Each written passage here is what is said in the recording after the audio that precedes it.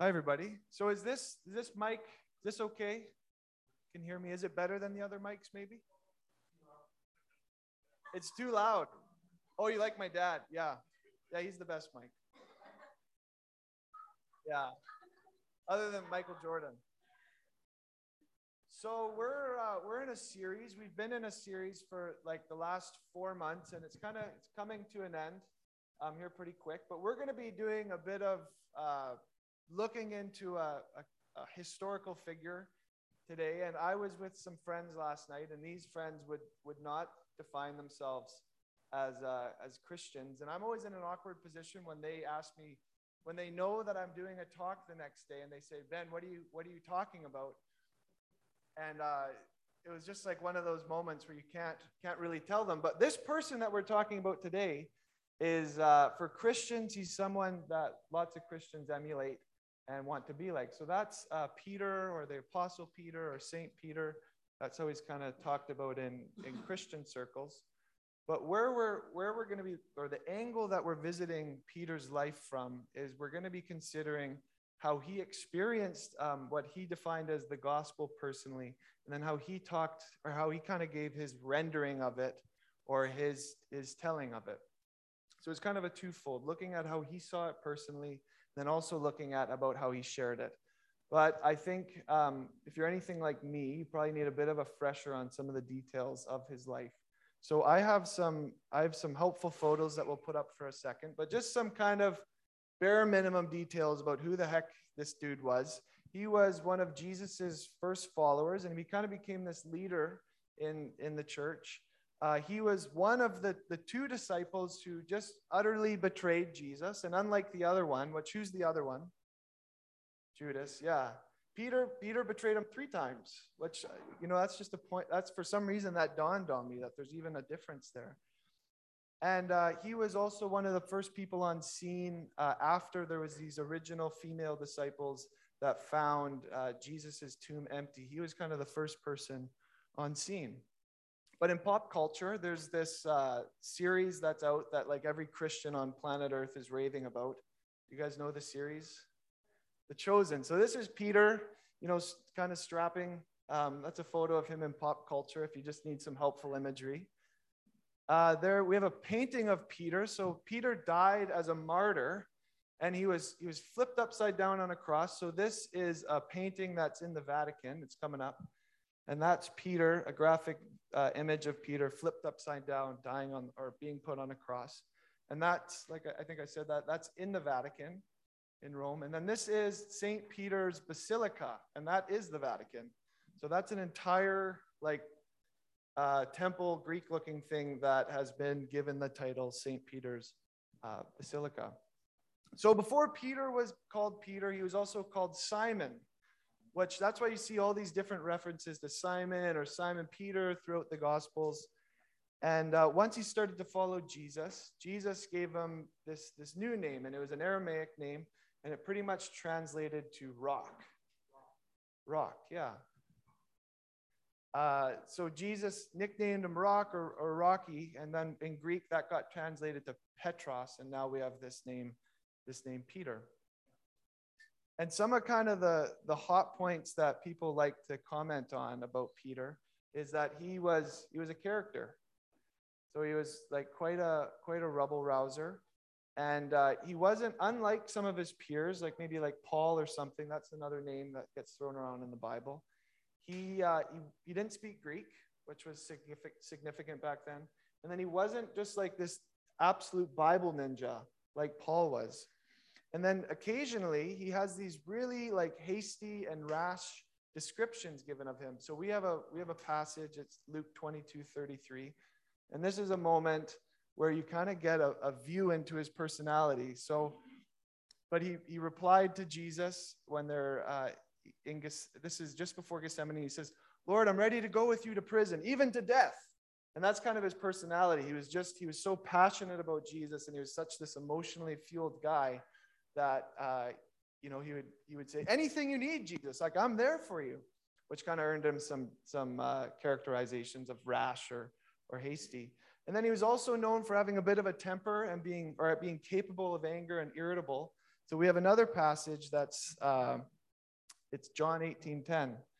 Then Simon Peter, and this is real, this is violent. Then Simon Peter, who had a sword, drew it and struck the high priest's servant, cutting off his ear.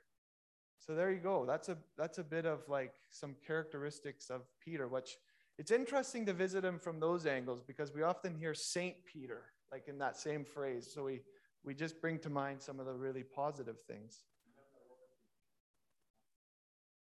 We're going to get to that, Darcy. Yeah. So despite all that, Jesus, the person that he was emulating his life after, really trusted him. And Peter was perceived to be a leader, even despite all that, amongst his peers, these other disciples. And even in all those states of disgrace, which Darcy named one, Jesus continued to trust Peter, which was pretty impressive. So we're going to be doing a bit of a deep dive in a second. We're kind of going underwater, then we're going to be coming up, and I promise you we're going to be getting some air in a few minutes. Okay, are we up for that? So it's kind of like teaching mode and a little bit of me reading off of a script. We're going to be circulating through some scriptures, and I'm leaning heavily on the teaching of someone else, but I think it's worthwhile doing this teaching mode because there's some nuggets in here that are just really fascinating, in my opinion. So let's jump in. So Peter's experience with Jesus was shaped. It very much shaped his rendering of the gospel, and the story of Jesus. His story with Jesus is kind of this unique access point into the gospel itself, and that's kind of the case. Is that we have the gospel, or what we learned was called the apostolic tradition. That's how it was easily communicated. But then we meet folks who have been super transformed by the gospel. And there's a room full of folks right now. So we kind of always have this twofold experience where we have this message, but then we meet people that have had to hold this message and then have this transformative impact on them. Now, all of a sudden, they're like a window into that apostolic gospel tradition message. So I want to move through these different points in Peter's story that show us how he had a unique experience with the gospel, and then how it informed how he shared it.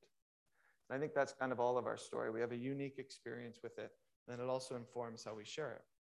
So in Matthew 16, Jesus takes his disciples on a retreat, and they're in Caesarea Philippi, and the retreat leads to this breakthrough moment. And Jesus asks Simon, who do you say that I am? And Simon responds, you are the Messiah. You're the Son of the living God, which is an odd. If you have no context for some of those words, that sounds weird. But if you know those words, Simon is saying something quite important. And then we have a slide for this. This is Matthew 16, 17, and 18. And Jesus answered him, blessed are you, Simon Bar-Jonah, for flesh and blood has not revealed this to you, but my Father who is in heaven. And I tell you, you are Peter, and on this rock, that's a reference to what I said earlier, I will build my church, and the gates of hell shall not prevail against it. And then Jesus and Peter have this moment, and there's kind of this real gesture of intimacy where Jesus gives him a nickname, which translates to Rocky. And then Jesus is going to use stones like Simon, like this person, and he's going to build his church with those stones, and he's going to create this. This is the beginning of his ministry, and he's going to create this new family or this new kingdom. And how many of you, or maybe I shouldn't ask that question. So oftentimes Jesus is perceived to be a carpenter, but a better translation that I've been hearing is that he's a craftsman. And in that area, there was the usage of a bunch of stones. So it's more likely that Jesus was probably what in Greek would be called a tekton. So it's this craftsman, and the likelihood is that he was using stones. So what happens is that Jesus has this moment, this intimate moment with Peter, and then Peter invites him into his family, and then the family gets overhauled to not just be a family that's focused solely on the family business, which was fishing, but they end up becoming like this hub in their community where folks are landing in there and getting sent out of there. And it's in Greek, we would call that an oikos. It's like this family that is on mission together. And it was odd in that day, and it continues to be odd in this day. And then Jesus, the story progresses, and Jesus went on to tell them that he told them like the fate of his life. And he said, I'm gonna suffer and die, and then I'm gonna raise again. And then this is what Darcy said. Guess what Peter does? What does he do, Darcy? He rebukes him. Yeah, there you go. Right on. So Jesus rebukes him, and then he responds with this image. He says, and we have a slide for this, Noah, it's 16:23. Yeah, that's a good paraphrase. He says, but he turned and said to Peter, "Get behind me, Satan. You're a hindrance to me, for you're not setting your mind on the things of God, but on the things of man."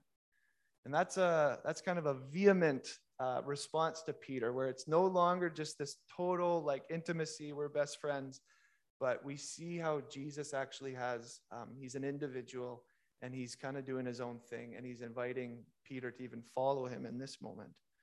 And that word hindrance, it literally means stumbling stone, which is another reference to this language that's to do with stones and building. And it's, I'm going to butcher the word in Greek, but it's scandalon.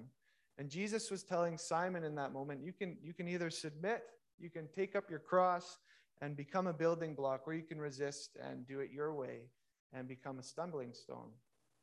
And Peter, like we've been talking about, was really familiar with what it was like to be a stumbling stone and a building block. And we can think of these occurrences, and just to move through a couple of these moments where he was kind of scared or cowardly. He was invited to walk on water, but he sank. He came to Jerusalem with Jesus, but then he fled to the Garden of Gethsemane. He followed Jesus into the courtyard of Caiaphas, then denied him 3 times. But in spite of all that, Jesus met Peter on the shores of the Sea of Galilee and encouraged him to be a shepherd of his flock. And Peter repeatedly uses these images of building blocks. And when Peter and John were arrested, this is what Peter said to the Sanhedrin. And we have another chunk of scripture. Like I said, we're going deep, but we're going to come back up in a few minutes. So yeah, you guys can look there, but I'm going to look here. Because I got it on here too. If I'm confusing you at all. Then Peter, filled with the Holy Spirit, he's saying this in front of a group of religious leaders. And watch out for that stone and builder's language again. Then Peter, filled with the Holy Spirit, said to them, "Rulers of the people and elders, if we are being examined today concerning a good deed done to a crippled man, by what means has this man been healed? Let it be known that to all of you and to all people of Israel, that by the name of Jesus Christ of Nazareth, whom you crucified, whom God raised from the dead, by him this man is standing before you well. This Jesus is the stone that was rejected by you, the builders, which has become the cornerstone.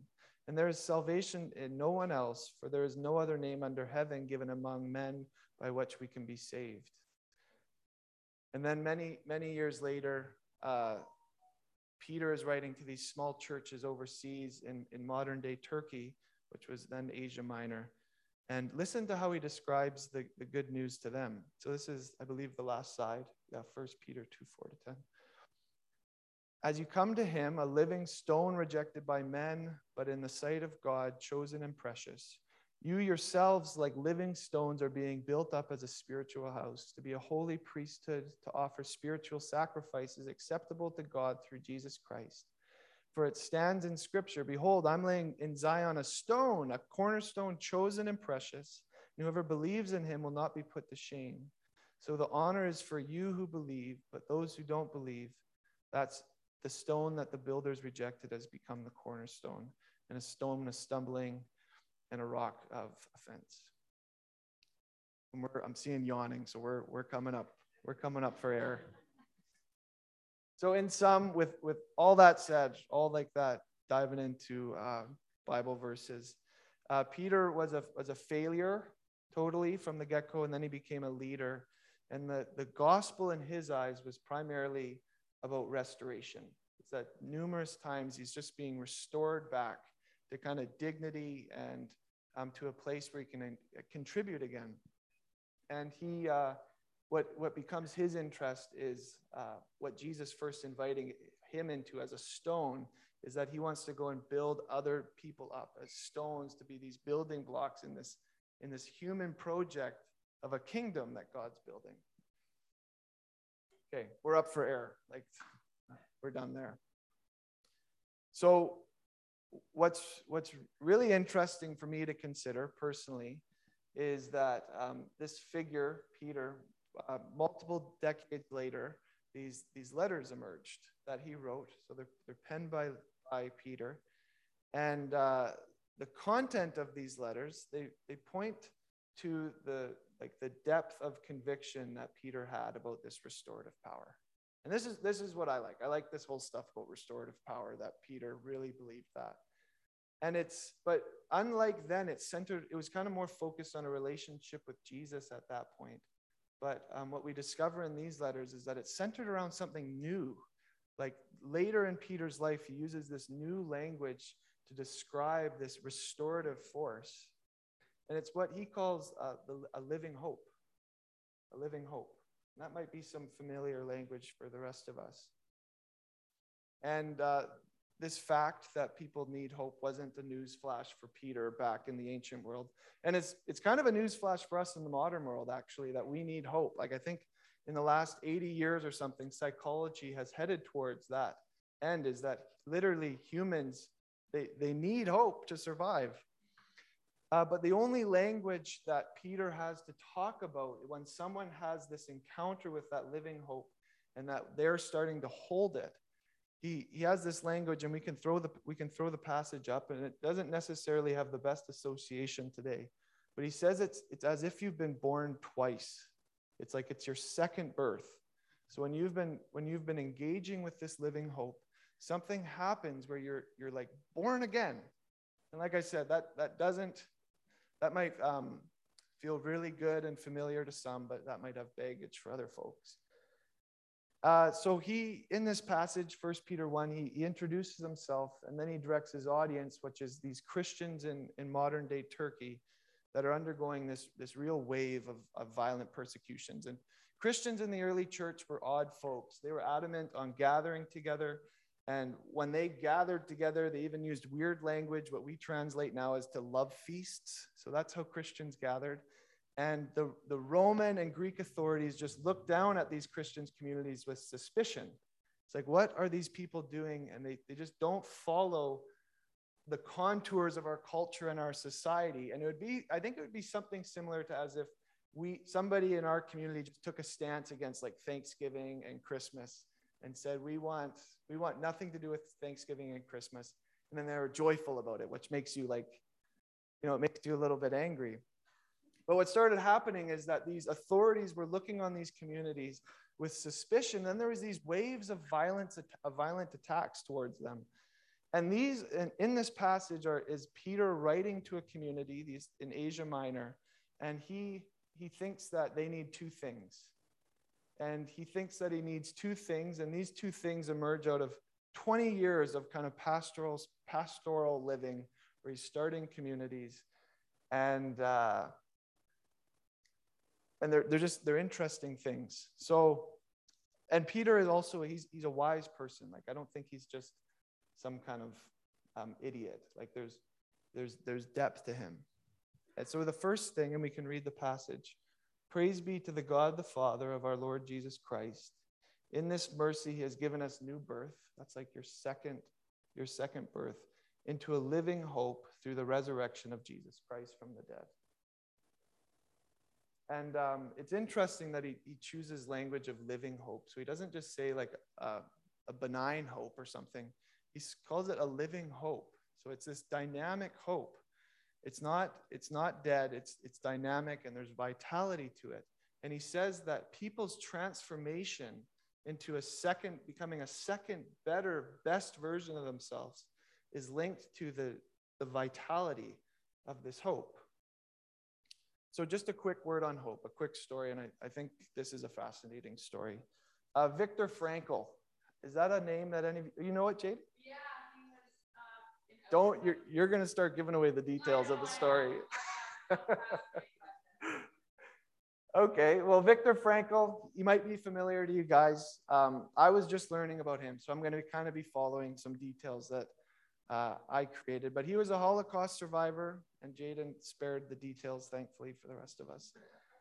And he was also a Jewish psychologist, and he lived in Austria in the 20th century. And this is a photo. We have a photo of a book. That's a photo of him. Great. So that's Viktor Frankl.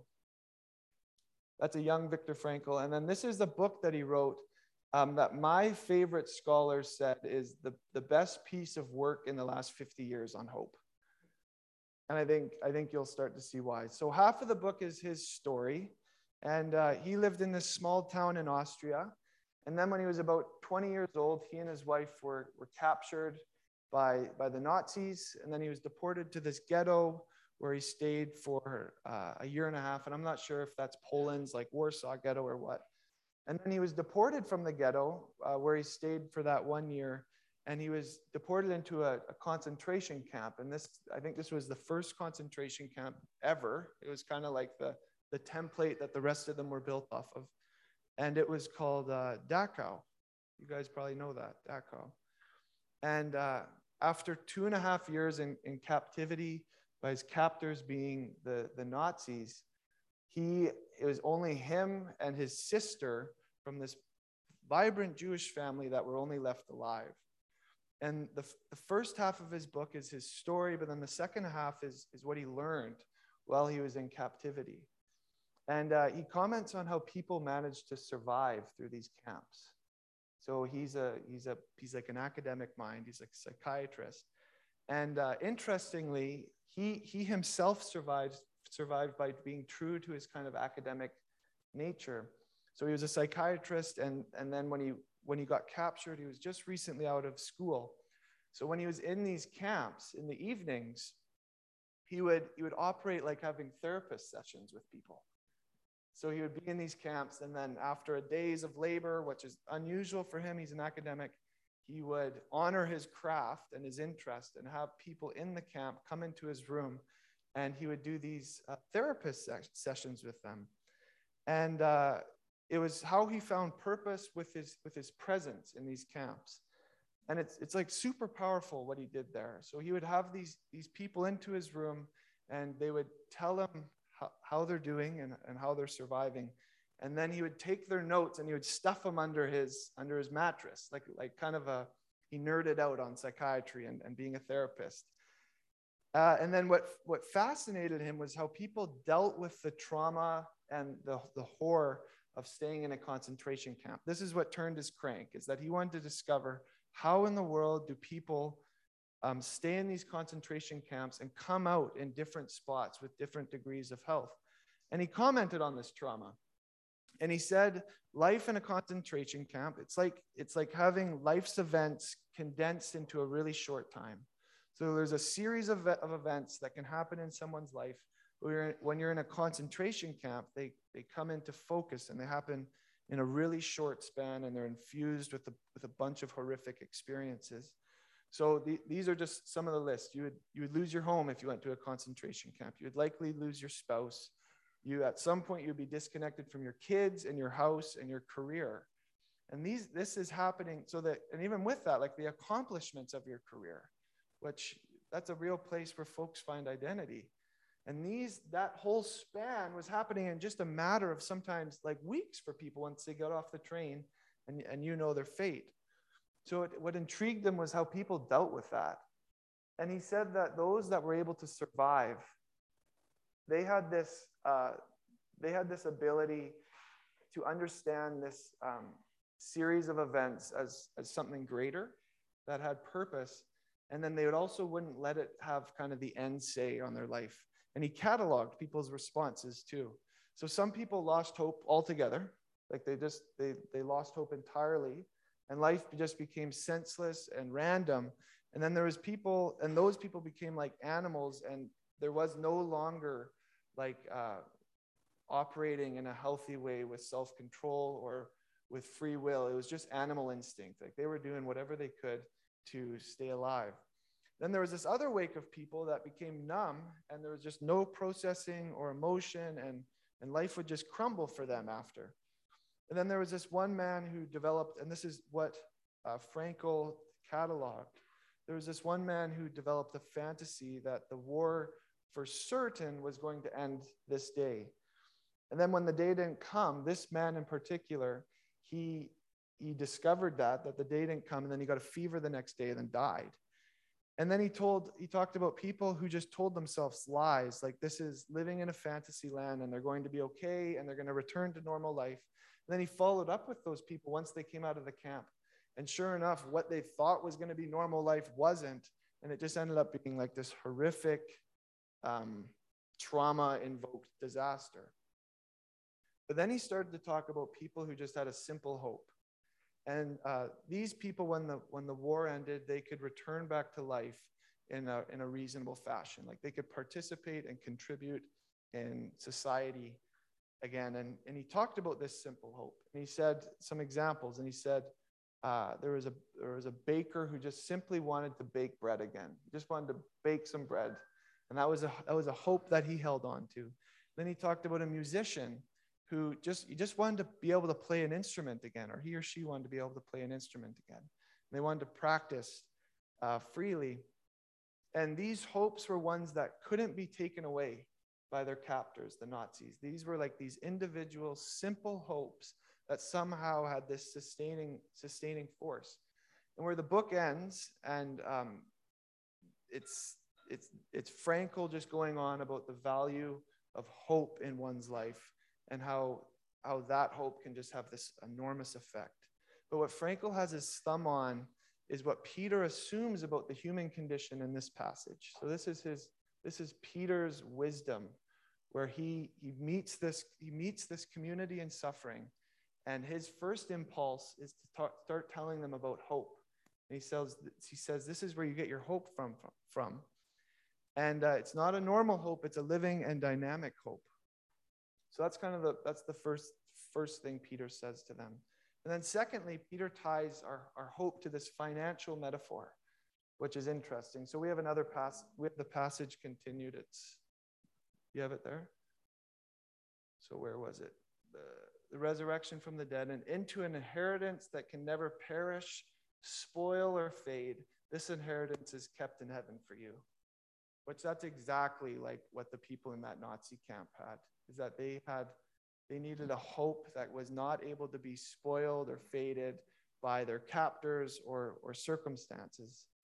And one of Peter's last comments, or I've messed it up here. So one last comment. I'll end it with this one last story. So Peter, he understood that he was preaching a gospel, but his life was also a window into it. And I heard this story by a Christian author years ago, and it was kind of one of those stories that you hear and it stops you, and it's super quick, but I think it's so cool, and I think it comments on where this living hope comes from and why it has such a force in somebody's life. So this is a story about Arnold Palmer, which is, for some reason, I just say it terribly every time. Arnold Palmer.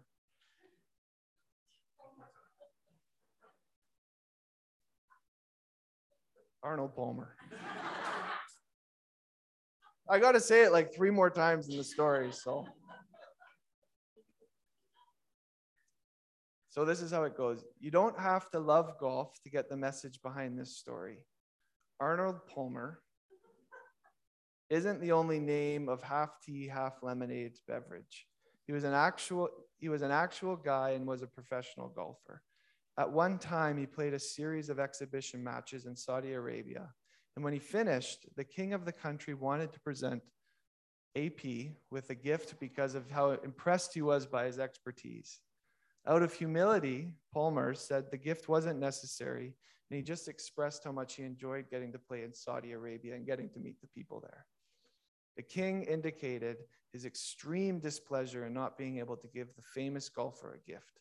So wisely, Palmer reconsidered and told the king a golf club So like a golf club, like an iron, whatever, a wedge. He said that would be an amazing piece of memorabilia to remember this trip by. So fast forward, Palmer's at home, and it's the next day, and a message is delivered to Palmer's hotel room. And on this message, so that was the king of Saudi Arabia, on that message was a title to an entire golf club, a literal golf club, 36 holes, trees, lakes, buildings. And the moral of the story is when you're in the presence of a king, you don't ask for small gifts. Yeah. And that's the dimension of what Peter's trying to get at when he talks about a living hope. It's from a source that just gives extravagantly like that. And that's the character of the person of this living hope. So what we're doing, this is like literally my last kind of paragraph on what I'm looking at here. So what we're doing this month is a little bit unconventional. Jordana was telling us about it earlier. So we're doing one more week of teaching, and we're not going to be looking at Peter next week, but we're going to be looking at some other folks and how they defined the gospel and what their experience was it. And they don't give different definitions of the gospel. It's different renderings of the gospel from their experience. And they come at it with a personal testimony. But then in week 3, we're not doing this normally, like how we're all just meeting in here. Well, we will be meeting in here, but there's going to be kind of 2 workshops. So one down here and one up there, and we're going to be switching places at some point. But what the workshops are aimed at is in a really simple way. It's going to kind of guide folks through an exercise that may or may not be helpful in articulating how you personally have interfaced with the gospel throughout your life. And I think what that's going to do, it's probably going to bring some language to your experience if you haven't yet had it. And then ideally, it will also cast vision for what's kind of next in your life, like build some steam for what God might be up to after you kind of hunker down on an exercise. So for those that are excited for it, awesome. For those that are dreading it, I think it's just going to be really simple and nice. But to conclude, I have just two parting questions. And if the talk was reasonable, these questions will make sense. So hopefully they do. So how has God been a living hope in your life lately? That's the first one. And it might just be in your mind, or you might forget it, or you write it down. How has God been a living hope in your life lately? And then secondly, Peter had these initial extremely impactful experiences with Jesus where he thought that Jesus restored his life. He literally thought Jesus saved him from something and restored his life. But then for Peter, the story went on. He became like a building block that built other blocks. So how do you feel about how your story is moving forward? And is it moving forward? And then do you like its direction? So those are kind of the 2 questions to depart on. And I think we're going to end with another song, and then I'll just pray us out, and I'll remember to pray for Krista too. So Jesus, thanks that we have a place to land and to dialogue about topics. And that we're a family here. And I just saw that sense of family with kids running around and people participating in worship in different ways, and how that's welcoming. Whether we sit or stand, it doesn't matter. So I pray that there's some traction with this topic even this month, and that we just get a better take at how extravagant your care and love is for us individually. So in your name, Jesus, amen.